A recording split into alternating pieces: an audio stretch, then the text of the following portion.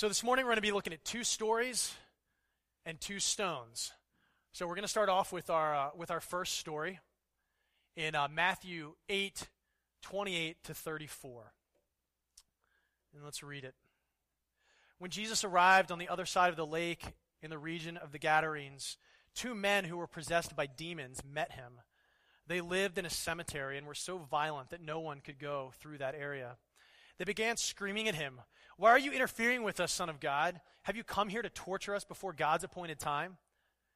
There happened to be a large herd of pigs feeding in the distance, so the demons begged, "If you cast us out, send us into that herd of pigs." "All right, go," Jesus commanded them. So the demons came out of the men and entered the pigs, and the whole herd plunged down the steep hillside into the lake and drowned in the water. The herdsmen fled to the nearby town, telling everyone what happened to the demon-possessed men. Then the entire town came out to meet Jesus, but they begged him to go away and leave them alone. So there's these two men, and it's a very dark scene. There's these two men, and they live, as the passage says, they live in a cemetery. They're demon-possessed, so whether they were too freaky to live in the town and they were cast out, or whether they chose to live in the midst of death and darkness in the cemetery, we don't know. But they lived in the cemetery. These two men, they were possessed by demons. The cemetery was nearby a town, because we find out later in the passage that the townspeople came out. So it was close, and it was most likely a cemetery for that town where they buried their dead. And the passage doesn't say this, but I would imagine that the people from the town avoided that place, particularly because these men were there, and they were very scary, and they were possessed by demonic spirits. And you can imagine parents telling their kids, like, don't go by the old cemetery, and the kids maybe gone by the old cemetery, because kids do those kinds of things, and kind of watching these guys from a distance and seeing their strange behavior. But anyway, it was like a freak show kind of thing, right? It was a dark thing that was going on with these guys.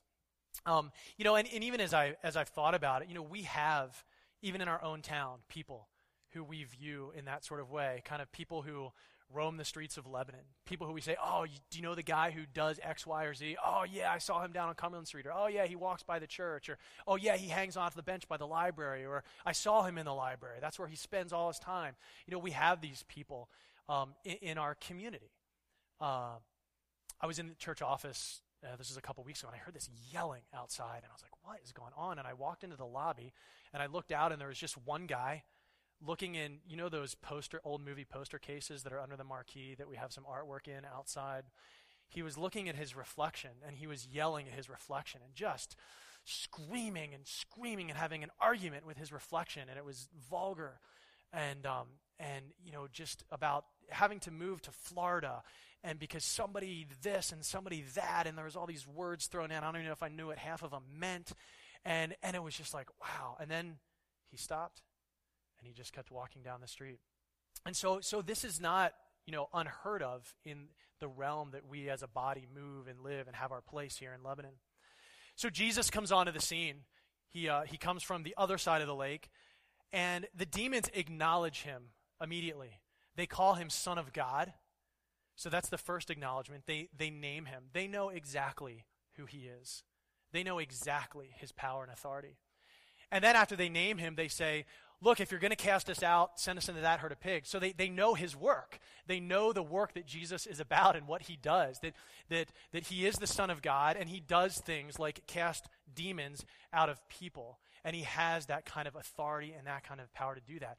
And so these demons acknowledge him. And that's what Jesus does. He simply says, "All right, go." And the demons go into the herd of pigs. The herd of pigs go over the cliff. Now there's these herdsmen there watching. Now it's likely that these herdsmen were, watching. They weren't their pigs necessarily, but the town's pigs. It would have been agricultural as far as their economy was concerned. And so there was, whenever I would read this passage before, I would think, oh, there's, 15 pigs that these guys are watching. But I don't know, that's just what I pictured in my head. I'm not saying that you did. But we're talking probably hundreds or thousands of pigs. likely the livelihood of many, if not the whole undergirding financial capacity of that town. And so the herdsmen are doing their job, protecting the pigs and making sure they get fed and they're grazing. And all of a sudden, their job ends, right? All of a sudden, the pigs are gone. But they've seen everything that's happened. They've seen, like, now these crazy dudes aren't crazy anymore. And they run to the town to tell the townspeople, not, oh my goodness, you're going to kill me because the pigs went over the cliff, but, oh my goodness, Jesus just showed up and cast demons out of those crazy guys, and you know who I'm talking about, and they're different now. They're different. The demons aren't in them anymore. So immediately the townspeople are going, what? Those people, I know those crazy people, they can't possibly be healed, right? Because crazy people never change. And so they come out and they see these changed men. They see the evidence of changed life, and they see the absence of their livelihood. And their immediate response is they beg Jesus to leave. We don't know for sure if they really got who he was. The demons did. But these people missed him on multiple levels. They missed him. Maybe they knew he was the Son of God, and they wanted him gone. Or maybe they didn't have a clue. They were just worried about, how am I going to make money tomorrow? How am I going to put food on my table tomorrow? Because my livelihood is gone. Don't be too quick to judge the townspeople. Dennis and I actually had a conversation about this earlier. Dennis is a pig farmer. I said, Dennis, if you lost your whole herd of pigs, your livelihood, for the sake of 2 souls, is that worth it? And we had this interesting conversation about that, you know, and like, wow, it was really challenging, at least I felt that it was, to think of, okay, are we okay with Jesus taking everything from us for somebody that maybe we don't even know? Am I okay with Jesus taking all of my income to save 2 crazy people in Lebanon who I don't know? Am I okay with that? I don't know. It causes a wrestling inside of me. I'll be honest. I want to say, well, of course I would. But I wrestle with that flesh and the spirit and those things. So don't be too quick to judge them. John 6, our second story. John 6. We're not going to read all of this. I'm going to tell this story. It's a story that many of you have probably heard. So Jesus feeds, Scripture says 5,000 people with a few loaves and a few fish that this one kid had. He actually probably fed more like 10 to 15,000 people, right? He multiplied this food miraculously. It wasn't like he was just like, poof, and more food appeared. It was just more like he started breaking it and serving it, and just through that process, like, there was just enough to hand out to everybody. And it was amazing, and the people knew it. Like, the people saw what Jesus had done, because in 6:14, if you see it there, if you have your Bible open, it says, when the people saw him do this miraculous sign, they exclaimed, surely he is the prophet we have been expecting. They saw the miracle. They saw what he did with the fish and the loaves, and they identified him. Surely he is the prophet. Surely he is the Messiah, the one that we've been expecting. So they had this great day. That night, Jesus heads to the other side of the lake, and I don't know if this is a theme in Scripture or not. It seems like it, but whenever Jesus crosses a lake, people go crazy. I mean, the 2 stories we're looking at today, it's like he crossed a lake, and now here he crosses the lake, and people people lose track of him, and they're wondering what he's up to, and it's, they're just confused, and they want to be with him, but they want things of him that he doesn't want to necessarily give to them at that time.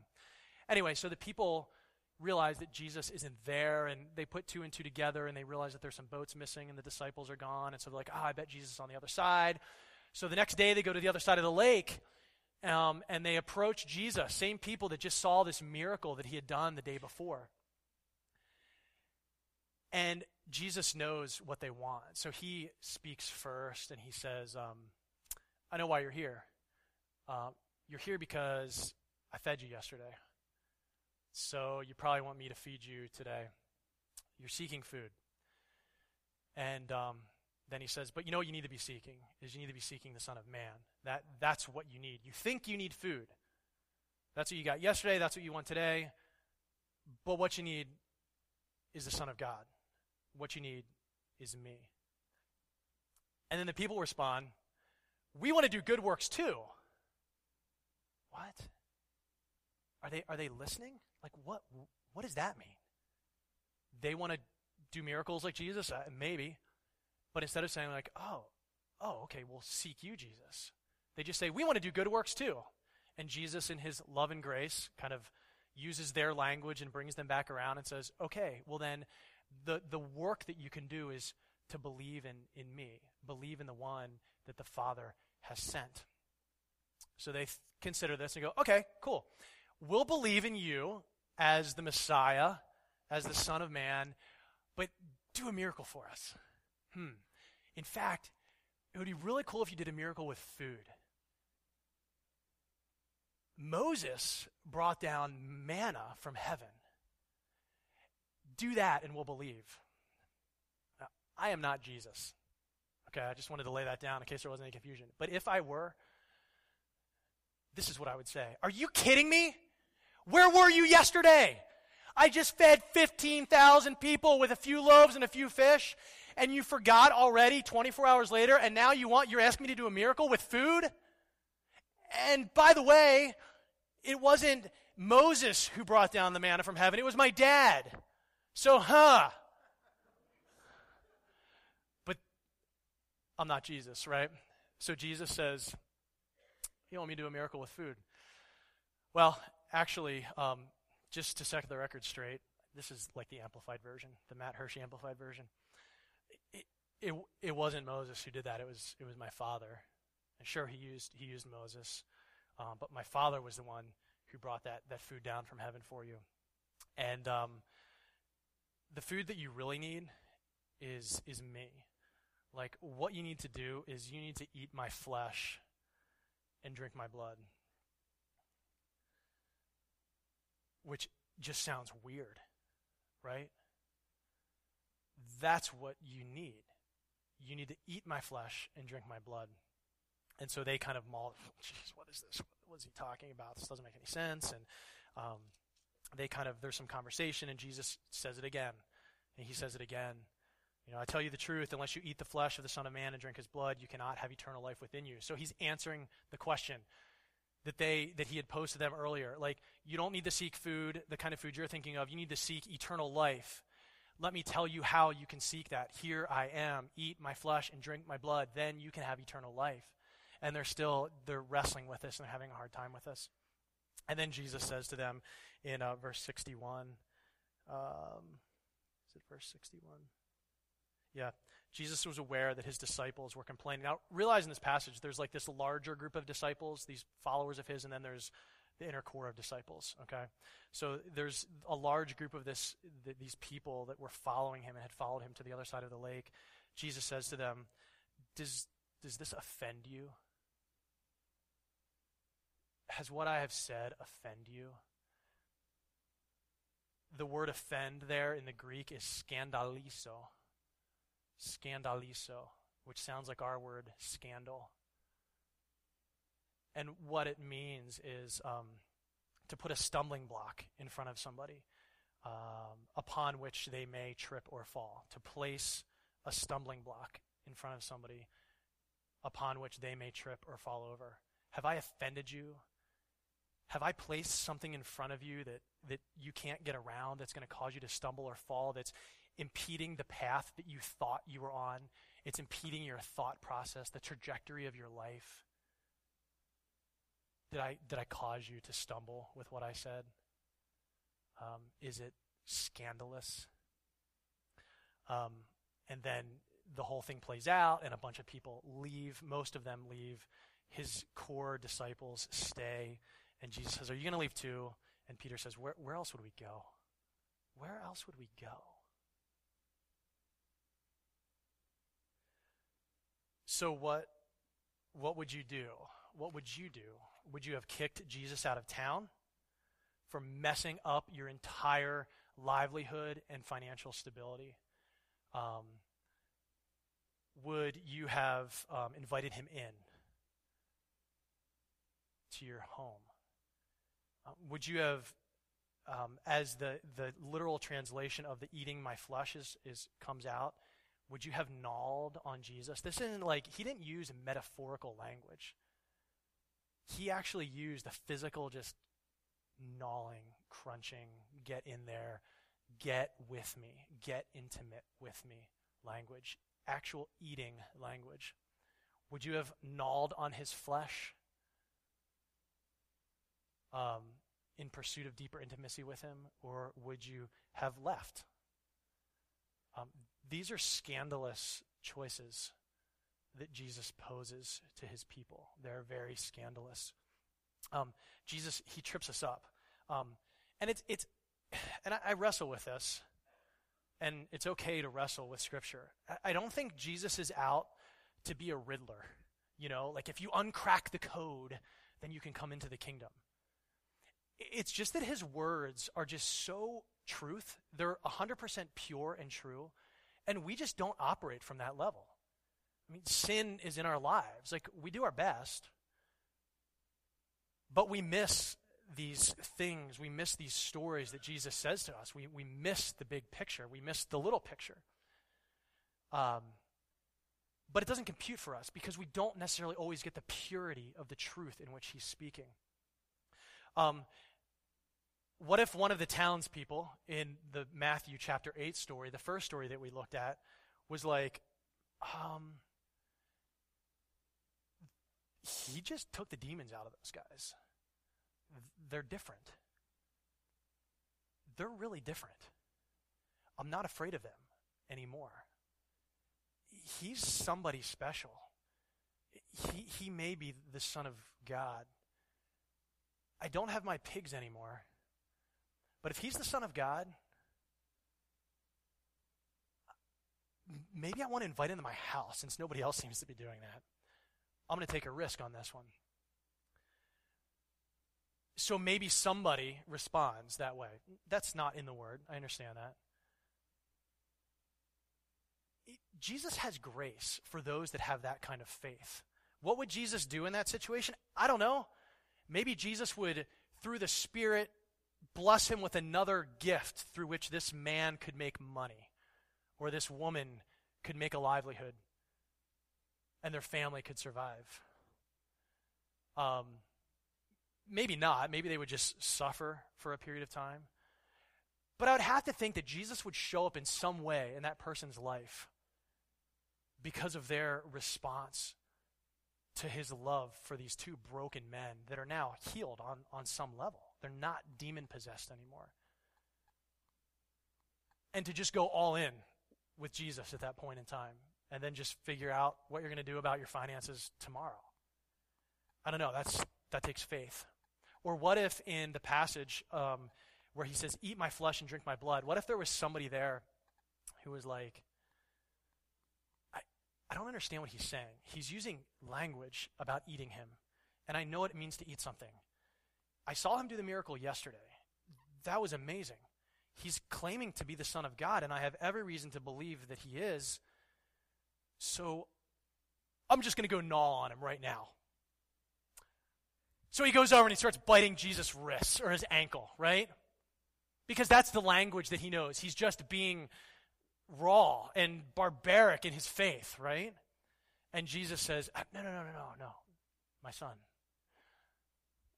Let me explain to you. I can see you have this desire to know me. Let me teach you, and I can see that you're teachable. I think Jesus would have grace for somebody who would try to bite his ankle, if that were the case, right? Because their heart is lined up where their heart should be lined up to. But those are scandalous places to go. And that exposes us. It might make us look like a fool. It might make us look stupid. But it is Jesus. But it is Jesus. Jesus shows us a ton of grace when we have that kind of faith. When Jesus shows up in our lives, make no mistake that he wrecks us. Like when he shows up, like when we actually receive Jesus. Not like how these townspeople received him, not how all the people that followed him across the lake to get some food from him received him.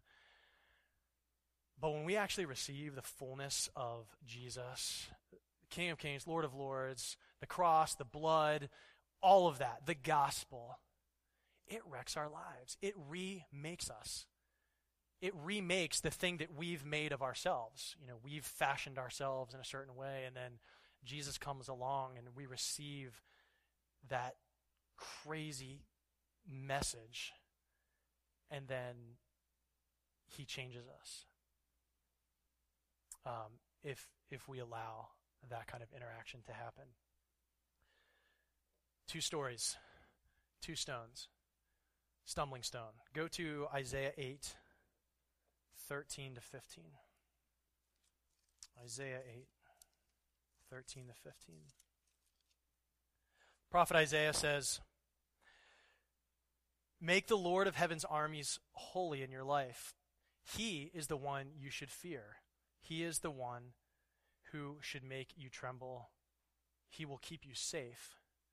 But to Israel and Judah," now Israel and Judah, God's people, right? He's talking about God's people here. We're God's people, right? He's talking about God's people. "But to Israel and Judah, he will be a stone that makes people stumble." Similar to what we saw in the Greek, skandalizo, an offense, right? An offense that will make people stumble. "He will be a stone that makes people stumble, a rock that makes them fall. And for the people of Jerusalem," God's people, "he will be a trap and a snare. Many will stumble and fall, never to rise again. They will be snared and captured." And this is the spiritual principle that's playing out in these 2 passages. And it doesn't just play out in this passage. I mean, Jesus is making people stumble all the time in the New Testament when he places his life before them. Here I am. Here is my gospel. Here is what I am living. Here is my cross. Here is my blood. And people stumble. He becomes an offense. This is what happened in our 2 stories. So Jesus shows up in all of his truth, in all of the fullness of who he is, and all of his divinity. He heals some people. He makes a bunch of food out of a little bit of food. He kills a bunch of pigs. He says some really weird stuff about eating them and drinking him. And the people experienced him in those places, and they stumbled over him. They were offended. He was an offense to them. They were offended by his words, by his actions, by his presence. They asked him to leave, or they left to remove themselves from his presence. He was an offense to them. He was a stumbling stone to them. Has anybody ever been walking on a sidewalk and they've tripped over an uneven sidewalk? Everybody, right? Okay. What is the first thing that you do when you trip on an uneven sidewalk? Somebody say it really loud. You what? I can't hear you. Okay, you leave. Okay. You laugh. What else? Yes! You look around to see if anybody else saw you, right? Because you feel stupid. And you want to act like you're not, right? Maybe I'm the only one that gets this feeling. Do you get like that warm feeling that comes over you? Like when you get a test or a pop quiz in school and you're like, so you stumble and you're just like, oh my goodness, like I'm out of control. And we get this feeling and we kind of look around and like maybe there's windows up here of houses and you look, is anybody looking out their window? Did anybody see that? And you try to just be like, it's all good. It's all good. I didn't just stumble. Are you blind? No, I didn't stumble. What are you talking about? But we feel vulnerable. We feel naked. We feel foolish. We feel out of control. Jesus is this kind of stumbling stone to us. we feel that way. Jesus isn't trying to shame us. Don't get me wrong. I mean, that sidewalk doesn't have feelings, but it might be trying to shame us. Jesus is not trying to shame us. But he is trying to take control from us. That we think we have it all together. So we stumble, we look around to see who saw us, and then we try to do these weird things with our body language, just yeah, that's cool. You didn't see anything here. And then we kind of, pull ourselves together and dust off anything that's on our clothing, and we just keep walking. Maybe some of you have had the experience of wearing a shoe to Cornerstone some morning when it rained, and the rain gets on those bricks under the marquee. Have any of you done that under our marquee before? I have. I have a pair of shoes that I do that with. Be careful. This is your warning. I feel that, and I look around. Is anybody at the insurance office across the street, coming out or going in? I get that tense feeling, and I just kind of act like I'm cool, and I go in and do my thing. But I don't feel that way. It's all fake. We don't want to be seen as having lost control over ourselves. Jesus makes us stumble. We lose control. The thing is, what do we do in that place when his life, his gospel, his truth, his blood, his cross makes us trip? We're exposed. We're uncomfortable. We're naked. We're no longer in control for sure at that point. So at that point, what do we do? Do we do the looking around, laugh it off, keep going on, and just act like nothing happened? Or do we invite him into town? Or do we bite his ankle? What do we do? Isaiah 28. Flip a few pages. Isaiah 28, verse 16. This is our second stone, cornerstone. Therefore, this is what the sovereign Lord says. Look, I am placing a foundation stone. Where? Zion. Some people, your Bibles might say Zion. Some people might say Jerusalem. He's placing it where his people are. Same place, right, as the earlier passage in Isaiah. He was among his people. He was talking about this stumbling stone being placed in front of his people. Now he's talking about a cornerstone being placed in front of his people, and this is Jesus that the prophet is talking about. Look, I'm placing a foundation stone in Jerusalem, a firm and tested stone. It is a precious cornerstone that is safe to build on. Whoever believes need never be shaken. Look, I'm placing a foundation stone in Jerusalem, a firm and tested stone. It is a precious cornerstone that is safe to build on. Whoever believes need never be shaken. When we trip over the stone, same stone. Jesus, stumbling stone, cornerstone. Not stumbling stone Jesus and cornerstone Jesus. Stone Jesus. We may trip over that stone and be exposed and be naked and vulnerable, and that's okay. When we trip over that, what do we do? Do we start building on that cornerstone? Or do we cast that stone out of town? What do we do? Jake, come on up here. Let's shed some light. I practiced carrying this up here this morning, so I knew if I could actually lift it up. Jake, you grab a chair. So we want to let the scripture now shine like a bright light into our lives, practically speaking. You have a seat there, Jake. That's fine.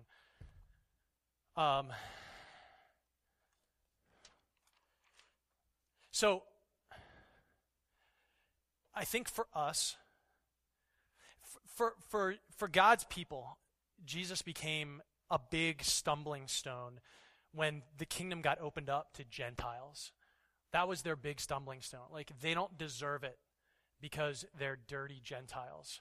And so that's where Jesus became a stumbling stone to God's people, was with the Gentiles, and that the kingdom doors flying open like that.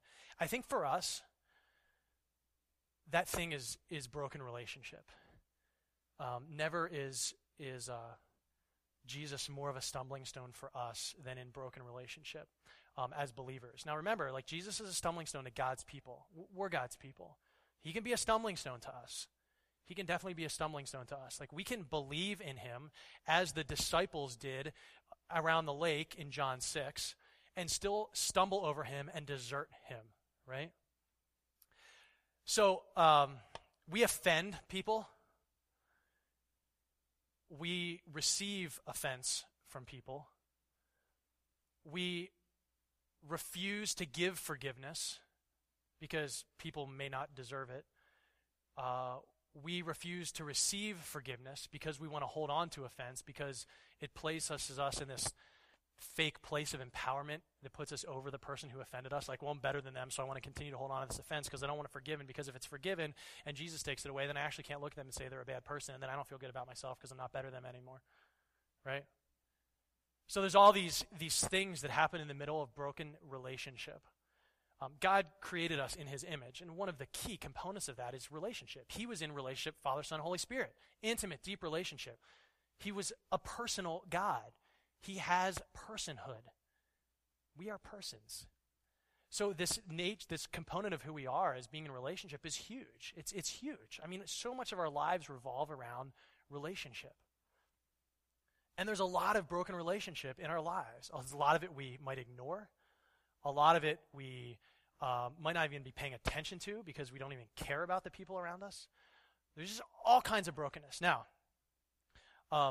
it is very offensive that Jesus healed these 2 demon-possessed men and killed the town's livelihood off. It is also very offensive that he said, "Eat my flesh and drink my blood." And I think it is just as offensive to us. When you hear offensive, don't hear wrong, okay? It is just as offensive to us that Jesus would say, I can be in the middle of this broken relationship. This is not, Jake and I don't have a broken relationship, okay? This is just for a picture. That Jesus could come between this and bring healing. We don't want to hear that a lot of times because we've got plenty of reasons of our own to not actually go to this place. Well, even if I forgive them, they're not really going to forgive them because I know how bad of a person they are, and on and on and on we go. It is offensive to us that Jesus places himself here and says, I can bring healing. My blood from the cross comes between 2 parties, whatever, 2 groups of people, husband and wife, father and son, mother and daughter, mother and son, daughter and father, friends, family, brothers and sisters in Christ, co-workers, whatever relationship it is. And he says, no, here I am. Stumble over me. Be offended by my place in this relationship. Be offended. We argue with Jesus. No, you cannot heal that. That person's done way too much. You don't even know. Matt, if you heard my story, you would understand why Jesus isn't going to heal this relationship over here. Because it's bad. I believe that. I do. But Jesus died for that too. Doesn't mean the pain's not there. It means that he can bring healing in a whole way, right? So, I can be cool with Jesus over here in this part of my life, and I can be cool with Jesus over here in this part of my life, and I can be cool with Jesus right here in this part of my life. But this right here, Jesus, this just isn't going to work out. I'm not willing to. I'm stumbling over this, Jesus, because you don't get it, Jesus. And we stumble, and we fall in this place. The question isn't if we're going to stumble and fall. We are. The question is, can we, or even we can sit in this place, and one may say no to Jesus, and one may say yes. Right? That happens. do we say yes to the stumbling block? Do we say yes to the vulnerability that this takes, the openness, the confession, the admitting, the receiving, and the giving of forgiveness, the confession of wrongdoing, the reception of confession of wrongdoing, all of that? Can we do that? Can we find ourselves in that vulnerable, naked place right after we trip when we look around to see if anybody's looking and we feel so exposed and weird? Are we okay in that place? And are we willing to move from the stumbling block to the stumbling stone to the cornerstone and begin building on that same stone, same Jesus? Different function. I'm going to trip you up, now be naked in front of me and naked in that brokenness with the other party. But can you now get up and allow me into that vulnerability and build on this other stone? Which, what does it say in Isaiah 28? It's a firm and tested stone. Whoever believes need never be shaken. It is a precious cornerstone that is safe to build on. Or are we gone by that point? Are we out of the picture? Are we saying, no, Jesus, I'll live with you up here, I'll live with you over here, but not here, because I don't like stumbling, I don't like vulnerability, and I don't like nakedness, and I don't like that pain, frankly. My shins hurt, Jesus. But can we be there? Thanks, Jake. Romans 9:30-33. So what we have here in Romans 9:33 is that the author of Romans combines these two Isaiah passages into one. Takes the, I don't have them written up there, takes the Isaiah 28 passage, takes the Isaiah 8 passage, and puts the two stones together. And you might have footnotes in your Bible that indicate that. And he says, actually, let's read it. Let's read it from the bulletin. It's on the back of the bulletin in the top right-hand corner.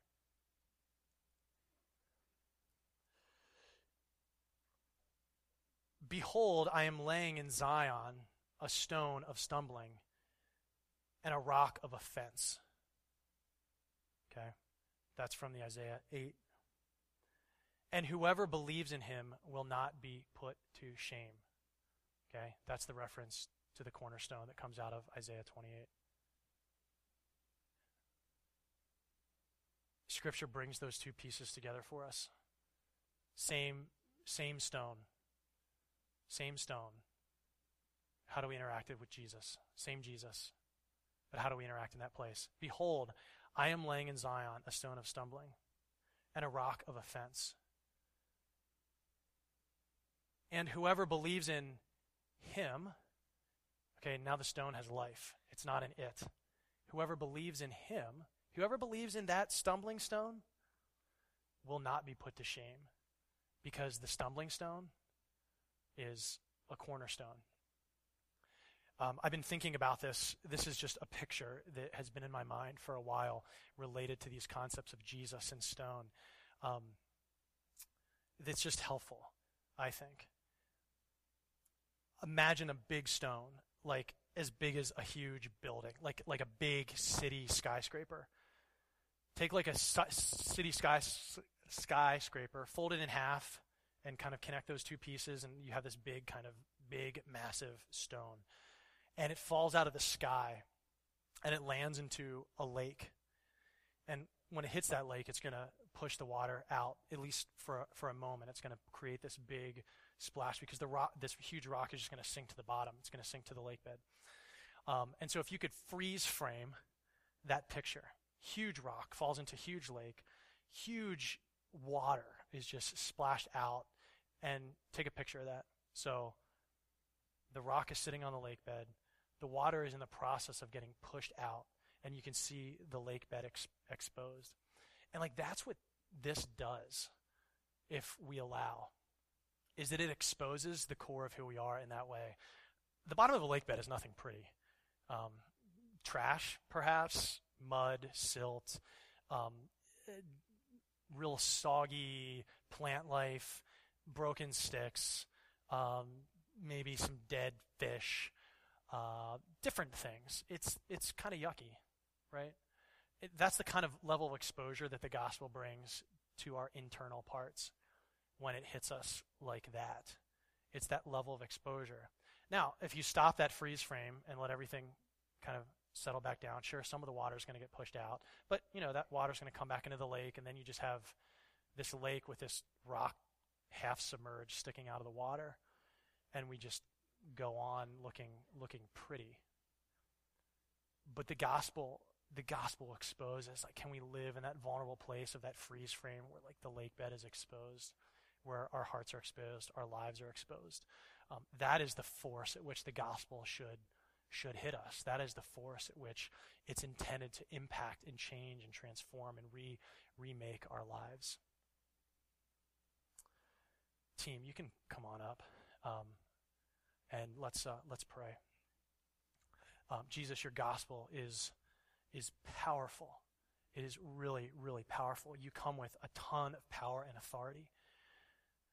And that, what that is, like your life and your story, your gospel, your cross, everything that you embody, truth, it exposes us at our very core, particularly in the context of relationship. It can just really call us out. And Jesus, we stumble. We stumble over you. We may really want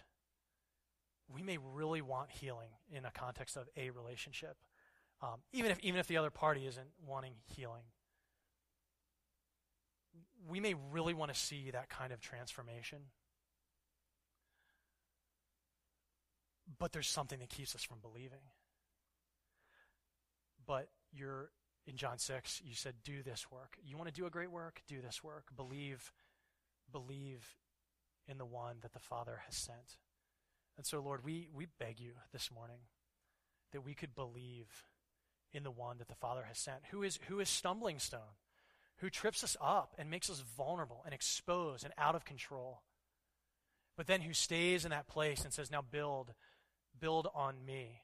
Like, build on this foundation. Build on this truth. There is nothing,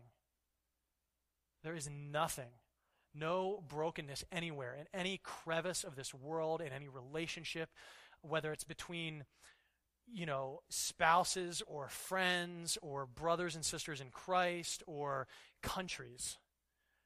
There is no interpersonal brokenness. Jews and Gentiles. That your death, your life, your blood, your cross, your life, your gospel does not cover, does not heal. Like, your blood covers all of that. You died on the cross for all of those things. So God, let us just see your Son, Jesus, the Messiah, in all of his power, in all of his glory, in all of his life, as stumbling stone, and then as cornerstone. Jesus, we love you. We pray this in your name. Amen.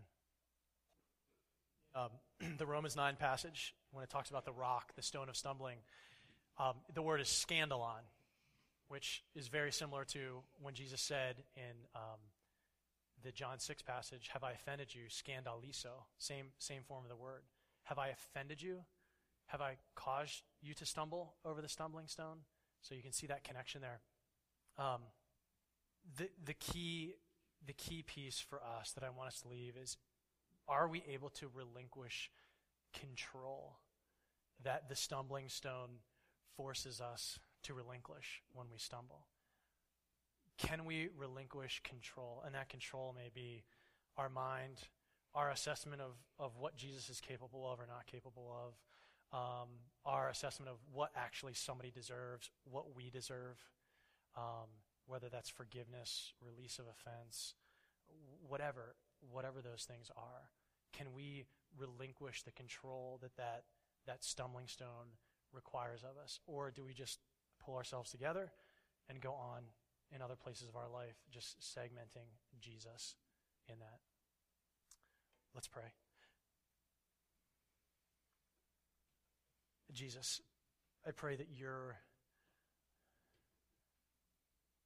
nature as rock, as stone of stumbling and Cornerstone would be very real to us as a body at Cornerstone. We are a lively people. We are alive in you. And we all have these lively relationships going on around us in all kinds of places, in all sorts of ways that may transcend country. It may be just in our own home. God, we all also carry pain, hurt, suffering, offense, shame in those relationships. And Jesus, you are the one that we can rebuild those relationships on. Like, you are the one that has already healed the brokenness there. God, allow us to take our hands off of the thing, to give you control. So to Cornerstone, may we be ones who are fully ready to surrender to the stone, to Jesus, to the Messiah, when he exposes the hurt, the pain, and the brokenness. May we have courage, Jesus. May we have faith that comes from you, that is imparted from your Spirit, to stay in that place and receive the healing that you want to bring. We pray this in your name, Jesus. Amen.